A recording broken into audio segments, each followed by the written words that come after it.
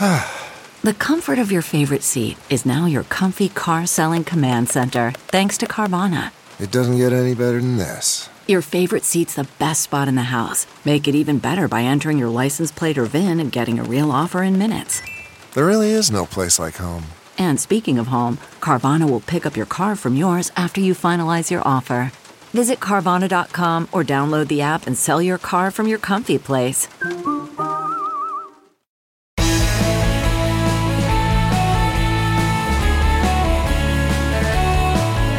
Hello, friends and neighbors, and welcome back to the Bill Press Pod.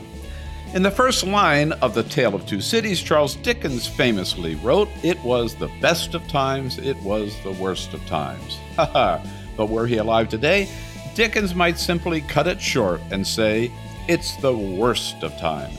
Indeed, after 4 years of Donald Trump, a year and a half of COVID, 25% of Americans not accepting the results of the last election, and the country perhaps more divided than ever before, it's hard to imagine a tougher time for America, leading some, starting with President Biden himself, to openly raise the question whether or not our democracy can even survive. How did we get here? How bad is it? And how do we get out of this mess? Those are the questions that The Atlantic's George Packer tackles in his provocative and insightful new book, just out last week, Last Best Hope, America in Crisis and Renewal. George Packer, good to talk to you. Thank you for joining us here on the Bill Press Pod. Thank you for having me. First, George, before we get into your very insightful, very important new book, Last Best Hope, I must tell you, I have never enjoyed a political biography more than I enjoyed your recent book, Our Man, about Richard Holbrooke. I read a lot of political biographies, and really it's one of the best ever. So congratulations on that. Thank you. But I have to ask you, is there any doubt that if Holbrooke were still alive, he would have been a royal pain in the ass to become Secretary of State under Joe Biden? He would never have given up that effort, even though I think it would have been too late for him if he had lived. He and Biden agreed about everything pretty much in foreign policy, and therefore they despised each other and were sort of rivals for you could say, the liberal internationalist mantle. And so I think Biden wouldn't have gotten Holbrooke anywhere near his administration if Holbrooke had lived. Yeah. Right. And in fact, as you point out in the book, Barack Obama really didn't want him anywhere near his administration either. Obama really didn't like Holbrooke, could barely conceal it, and it broke Holbrooke's heart. And yeah, Our Man, wonderful book. Thank you so much for that. And let's move here to Last Best Hope. George, I want to start just reading you a couple of sentences from the prologue of the book.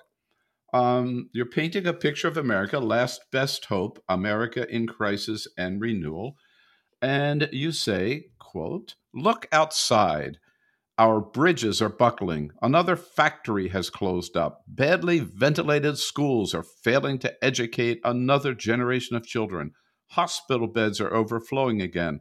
Local shops are posting out-of-business signs while Amazon delivery trucks fill the streets. Our thought leaders sound like carnival barkers. Our citizenry seems to be suffering through early-stage national cognitive decline, and the common skeleton is unknitting and likely to fall apart in a heap of bones for future archaeologists to study with furrowed expressions of puzzled sadness."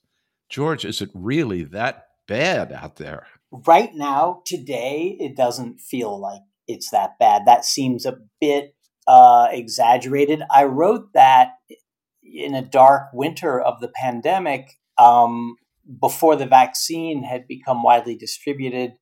And I didn't imagine how quickly we would rebound, at least in some ways, from the worst year of my life, 2020. But I don't want to forget what happened last year because it's still with us. We are still in the high-risk category. We still are divided and not just split into different groups, but groups that hate each other, that see each other as existential threats to the country. That has not ended. So even if we can take off our masks, and I was in the supermarket yesterday, very few people had masks on. It felt amazingly free and normal.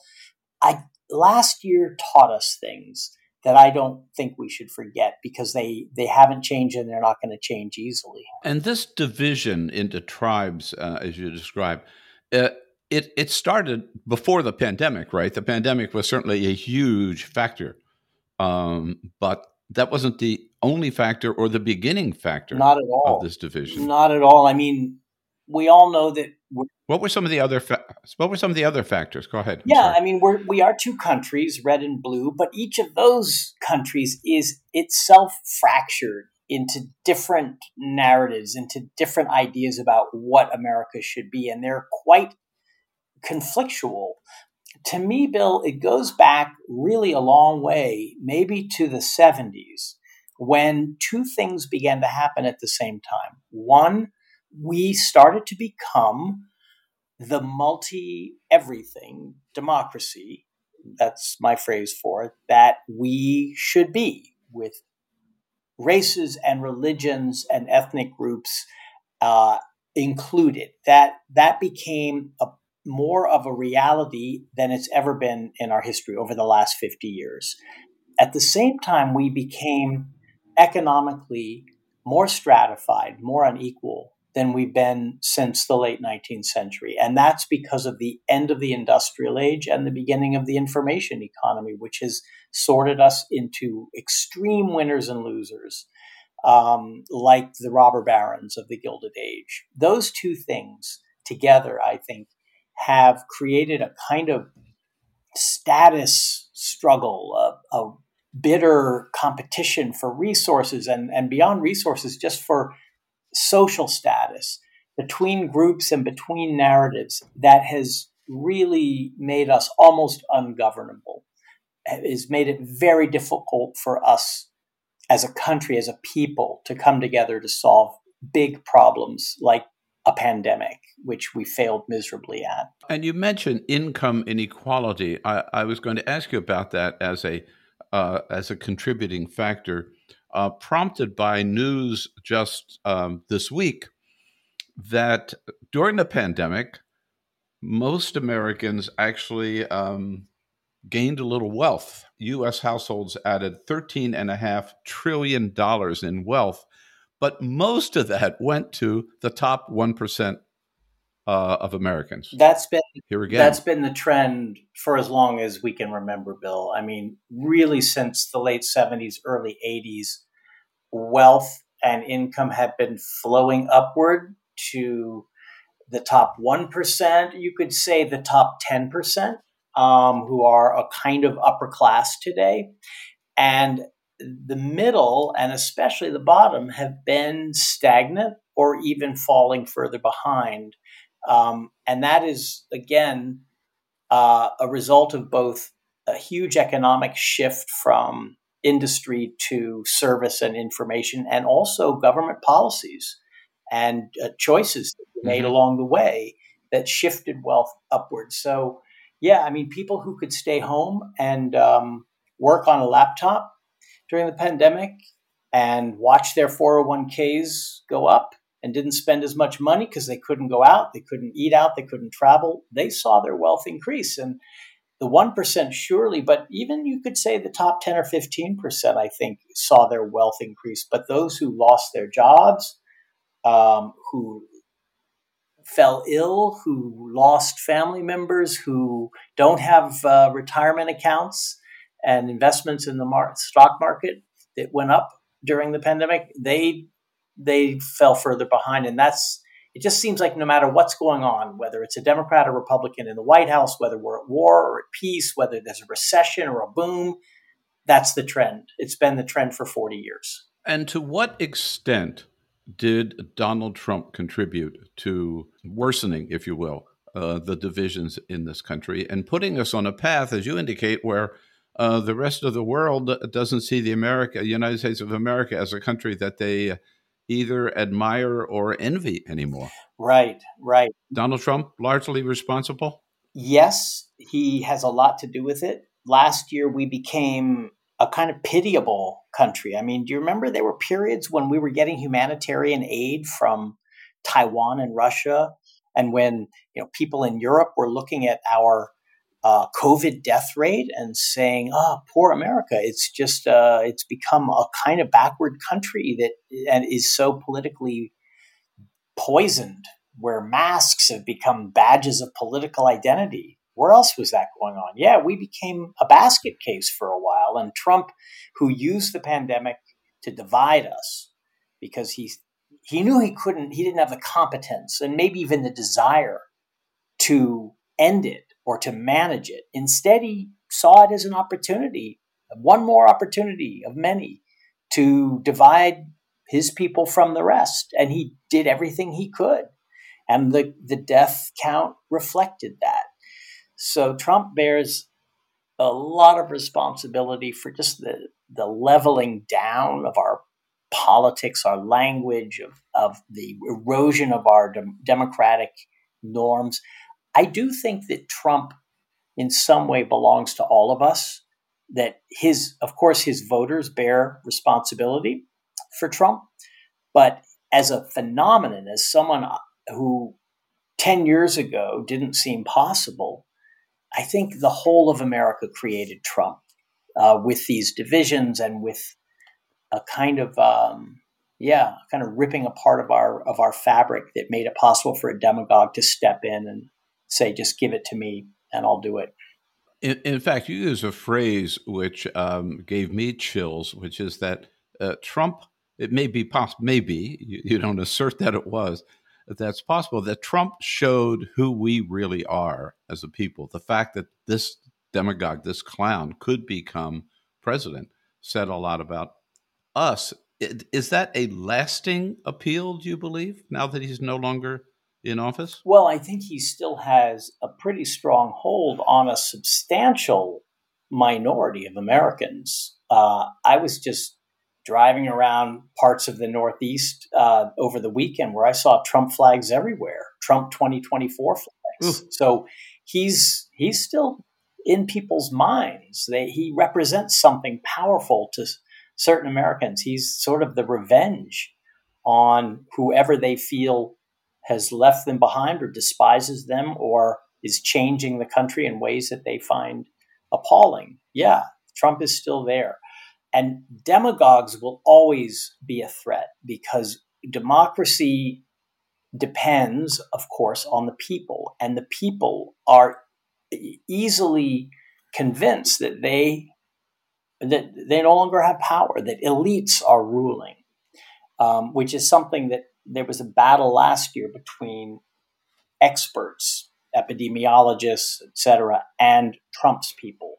And the experts always had an uphill battle because it felt as if they were going against the desires of people. They were telling people what they could and couldn't do. You have to wear a mask. You have to keep 6 feet of distance. For Americans, some Americans find it very hard to be told what to do by an expert. And that is kind of endemic in democracy, at least in ours. And Trump exploits it. Demagogues will always be there to exploit that feeling that the people are losing their power. And it leads you and others, including the President of the United States, who has raised this question, the most fundamental question of all, I guess. Can our democracy survive? Well, we certainly did ourselves a big favor by voting Trump out of office. And when you think about it, Bill, no other country that saddled itself with a populist right-wing demagogue, and there are many of them around the world, has gotten rid of him. It's always a him. India, Turkey, Russia, Britain, Right. The list goes on. Brazil. I mean, there's so many Trumps around the world, and they're all still there. Only Americans managed to save an ailing democracy just when it seemed about to be put into some kind of permanent state of decline. So that, to me, is a major source of hope. The election went off. It went well. It was incident-free, other than the minor fact that the president tried to overthrow the results and overturn the Constitution. But if you leave that aside, it was a spectacular display of kind of self-government at its best. I'm also encouraged by some of the things that President Biden is doing, which I think are geared towards showing Americans that government is capable of improving their lives, their material conditions, and doing so across the board rather than simply the people who voted for him. So I think equality is kind of the guiding principle of the Biden administration. And if I'm right, then I think he is going to lead us in a direction that gives us a second chance. We can always screw it up because we are so divided, and our media plays in some ways, a destructive role in heightening the divisions because it seems to benefit from that. And so do a lot of political elites. But I think a great many Americans are tired of, not of their own values, they're going to hold on to those, but of being pitted against one another by people in politics and media who don't pay the price. I was very encouraged by that. As you point out, there is a good sign, there are good signs, rather, that Americans, maybe not all Americans, right? There's a group of followers out there who still are so loyal to Trump, but more and more Americans who really want to return to some kind of normalcy. As you point out, 74 million voted for Trump, but 81 million voted for Joe Biden, right? 158 million total vote, more than ever voted before in a presidential election. Americans stopped Donald Trump and threw him out, and the insurrection failed, and even Mike Pence didn't vote to overthrow. So there's some signs that Americans do still want democracy. There are even micro signs that came out of the election that were encouraging to me beyond any partisan interest. For example, the one group that Trump lost ground with was white men. Now, who would have predicted that based on what he seemed to stand for and who seemed to support him during his presidency? But white men began to, small numbers, but important numbers, to lose their support for him. He went up with Black men, with Latino men, less with Black and Latino women, but a little bit. For a lot of people on the left, those were shocking poll data. But for me, there's something almost encouraging in that we are not the monolithic voting groups that we are sometimes portrayed as and maybe think of ourselves as. We still are a nation of individuals. People still make up their own minds about things. We can still defy the pundits.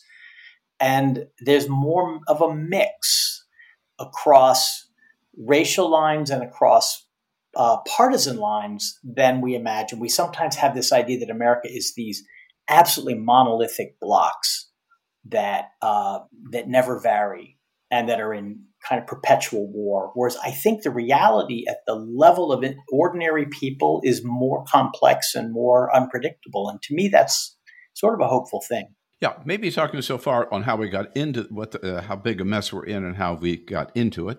But there's a lot of George Packer's book, Last Best Hope, America in Crisis and Renewal, on how we can together get out of this mess. I want to jump into that. But George, we're going to take a quick break here on the Bill Press Pod. Then we'll come back and resume our conversation.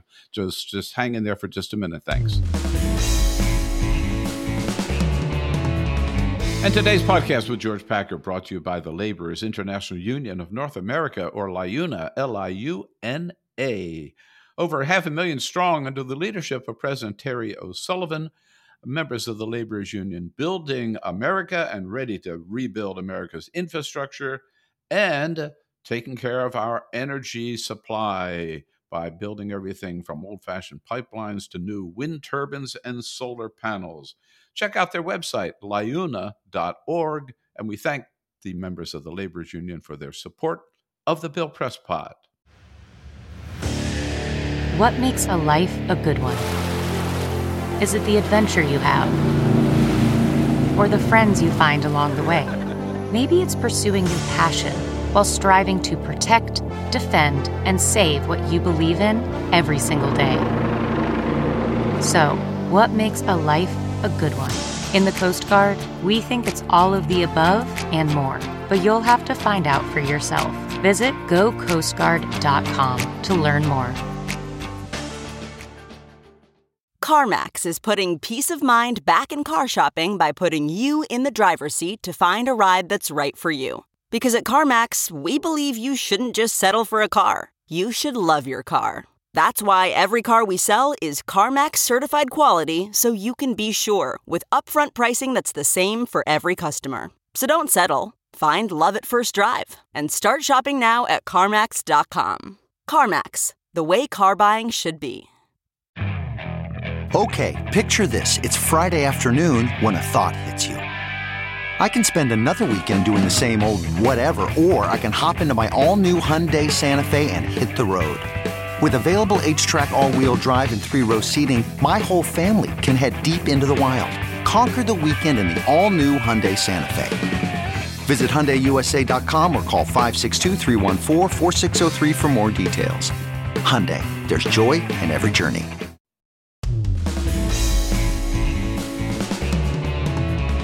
And we're back. Today's guest, George Packer from The Atlantic. He is author of the new book just out, Last Best Hope, America in Crisis and Renewal.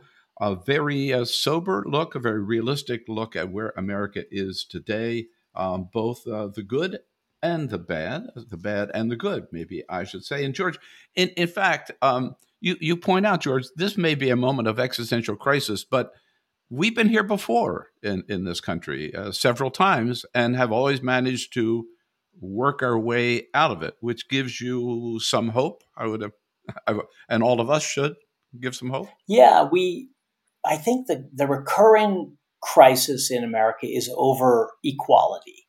That's in a way what the Civil War was about. It's what the Great Depression and the New Deal were about. It's what the turmoil of the 60s was about.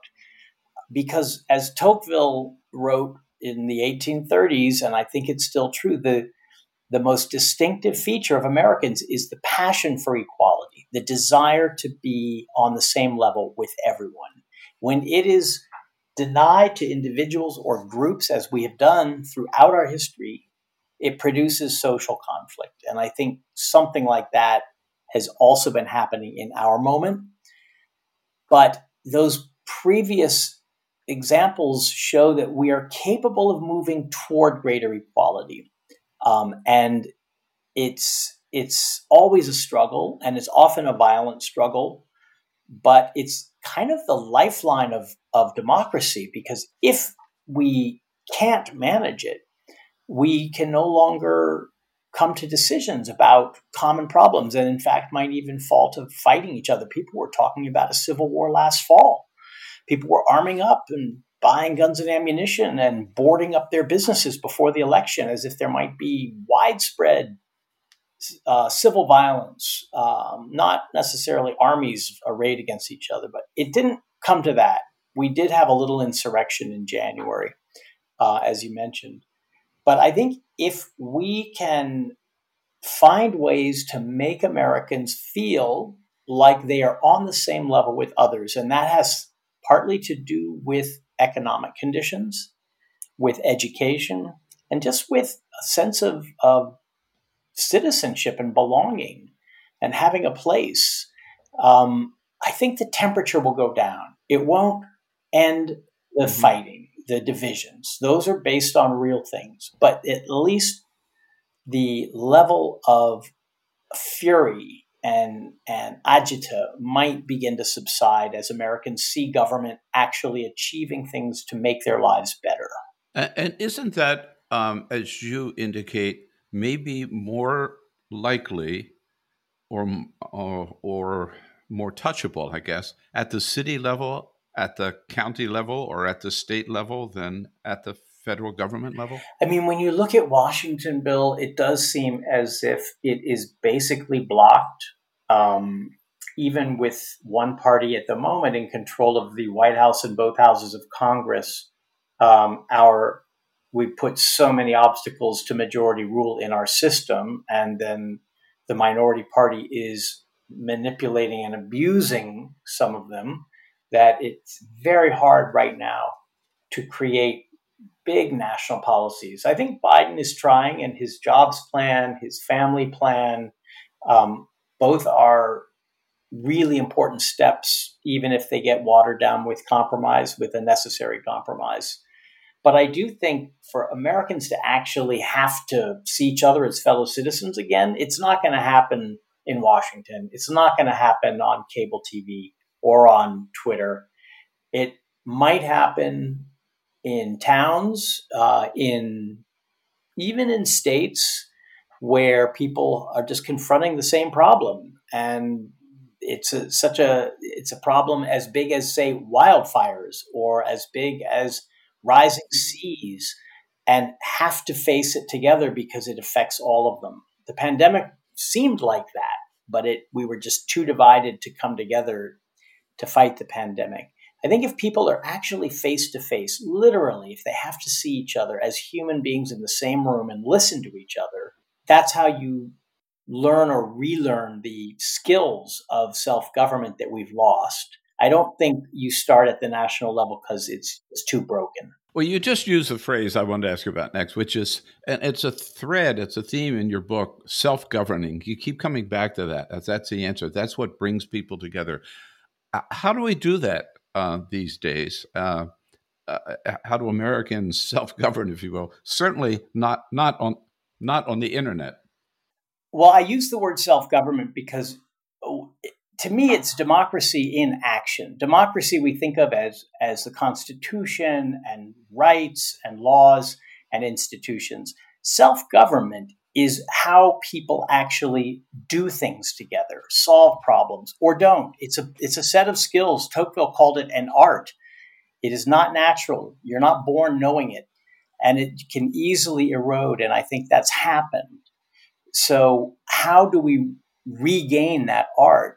I think there are ways that we could force ourselves to deal with each other in a better way than we do. Twitter, to me, is the worst way to deal with each other as fellow citizens. I think people are their worst self on Twitter, a lot of people at least. And they never have to face the person they're talking about and suffer the consequences. Everyone is an abstraction. If you're in the same room together, you really can't talk to each other in that way without consequences. So what are some ways that might happen?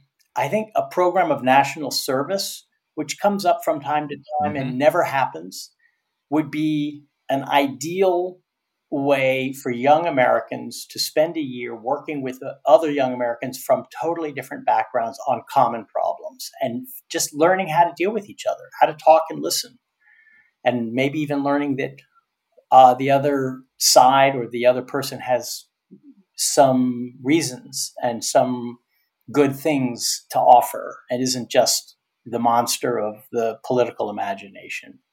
I think teaching civics in a way that doesn't force a particular narrative on our students, but teaches them how to think about democracy, how to think about solving problems with critical analysis. For some reason, this has fallen out of our schools, and it really, I think, should be back in. And I think journalists need to remember what our trade is about. It's about reporting. It's about learning about people who are nothing like ourselves. It's about listening rather than simply building a brand on social media. These are scattered and maybe not totally adequate, but for me, a start. All of these are a start toward becoming citizens together and learning to govern ourselves again. I'm glad you mentioned journalism because, again, you put a lot of emphasis in your book on that. But there is as journalists, we do have a responsibility to do more than just search for clickbait, I guess is the phrase, right? Absolutely. We're now driven by all the data we have access to. Every time an article's written, editors know exactly how many people have looked at it, how long they've looked at it for, how deep into the article they got, so they know what works and what doesn't. And it's a kind of dangerous knowledge because it means you start pursuing that, maybe at the expense of other stories that are important, but that don't immediately generate, frenetic interest for 5 minutes or go viral. And so data can become a corrupting force in journalism, and so can platforms that elevate the journalist above the work and above the story and the subject. That's how you make it today in our profession. You with followers, with likes and retweets. So I think these are all sort of corrupting influences of course the algorithms all steer the readers toward the most explosive, the most blood pressure increasing tweets and views, and those are often the least worthwhile. So we do need to find ways to change the incentives in journalism, and finally to make local journalism a reality again. It's disappearing from this country. Everything is now filtered through the national media, and people don't know what's going on in their own community because they don't have a local newspaper any longer. We've lost that vital source of local democracy. How would you rate the impact of the Black Lives Matter movement in bringing Americans together and maybe moving toward this goal of equality? I think it is a crucial change in the way we think about our history, because it has forced a kind of complacent narrative of incremental progress toward a more perfect union to face the fact that the history of Black people in this country is ongoing, that the legacy of slavery and Jim Crow and racism is ongoing, even if we don't have the same institutions. So I think it's like a necessary thing in order to allow us to get to a more equal America, by admitting that the past is still with us. But I also think it has taken a worrying or a negative turn toward a kind of illiberal way of thinking about America, which is to say we are entirely defined by race. Our identity is our race. It's an essence, not an accident. It determines how we think, how we see each other, and it limits us in what we can say and in what we can do in a way that may not be entirely positive, that might actually keep us from thinking hard about our problems and finding the right solutions to them. So there's this strain of illiberalism that is on the left as well as on the right that is, to me, is a worrying trend in our culture, especially among younger people who have lost faith in some of the democratic values that I grew up not even questioning. And finally, George, I always believe that it's important to have leaders who rise to the moment, too. You pointed out earlier that Joe Biden may, in fact, be the right man at the right moment to help pull us out of this. In the book, you mentioned people that who filled this role in the past, and when America was in a moment of crisis. You call them equalizers, and they include Horace Greeley, the great journalist and publisher, Francis Perkins, the former Labor Secretary, Bayard Rustin, who was such a mentor for Martin Luther King Jr. Do you see leaders today who can, help us out of this mess? I mean, I see some incredibly energized and hopeful figures. We're in a state of tremendous turmoil and change. I mean, cultural change, political change, like nothing since the 60s, Bill. Which I was a kid then, so I can't speak really from firsthand knowledge, but I do see so many ways in which we're going through something similar, big generational breaks and conflicts and just changes in the way we we talk and think. I would point to Stacey Abrams as a person who has made electoral democracy her life's work, and who is both obviously talented as a organizer. She got a lot done in Georgia, but also seems to have this ability to a kind of wisdom to listen and to even to be able to compromise when it's necessary. For example, when the For the People bill looked like it was stalled, and then Joe Manchin, the West Virginia senator, came out with his own watered down version. Stacey Abrams didn't say, "We will never compromise with Joe Manchin." She said, "That's promising. Let's talk." She's a model of how self-government works, in my view.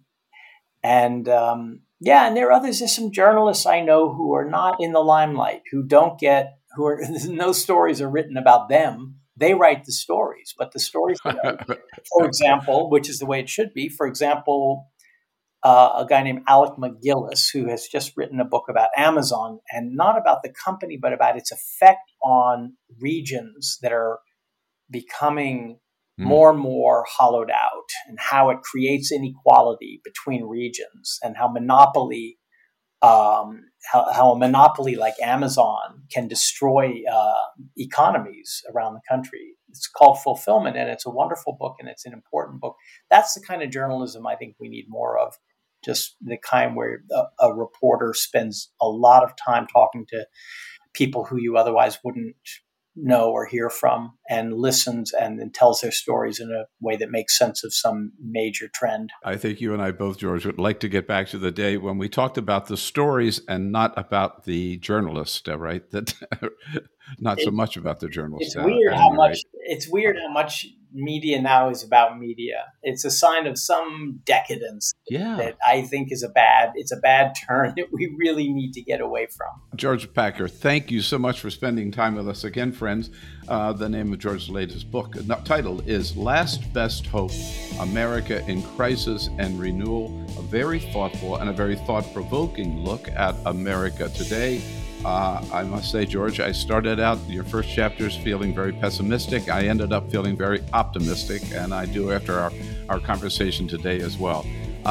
Thanks, George, so much. By the way, we'll have a link to purchase the book on the episode notes to today's podcast with George Packer. Thanks, George. We'll talk again soon. I really enjoyed it. I appreciate your interest. Thanks a lot. And that's it for today's podcast with George Packer. His new book again, Last Best Hope, America in Crisis and Renewal. A link to purchase the book you will find on the episode notes of this edition of the Bill Press Pod. Thank you so much for joining us. Hope you're having a great summer. Take care of yourselves, and then come back and see us on the next edition of the Bill Press Pod.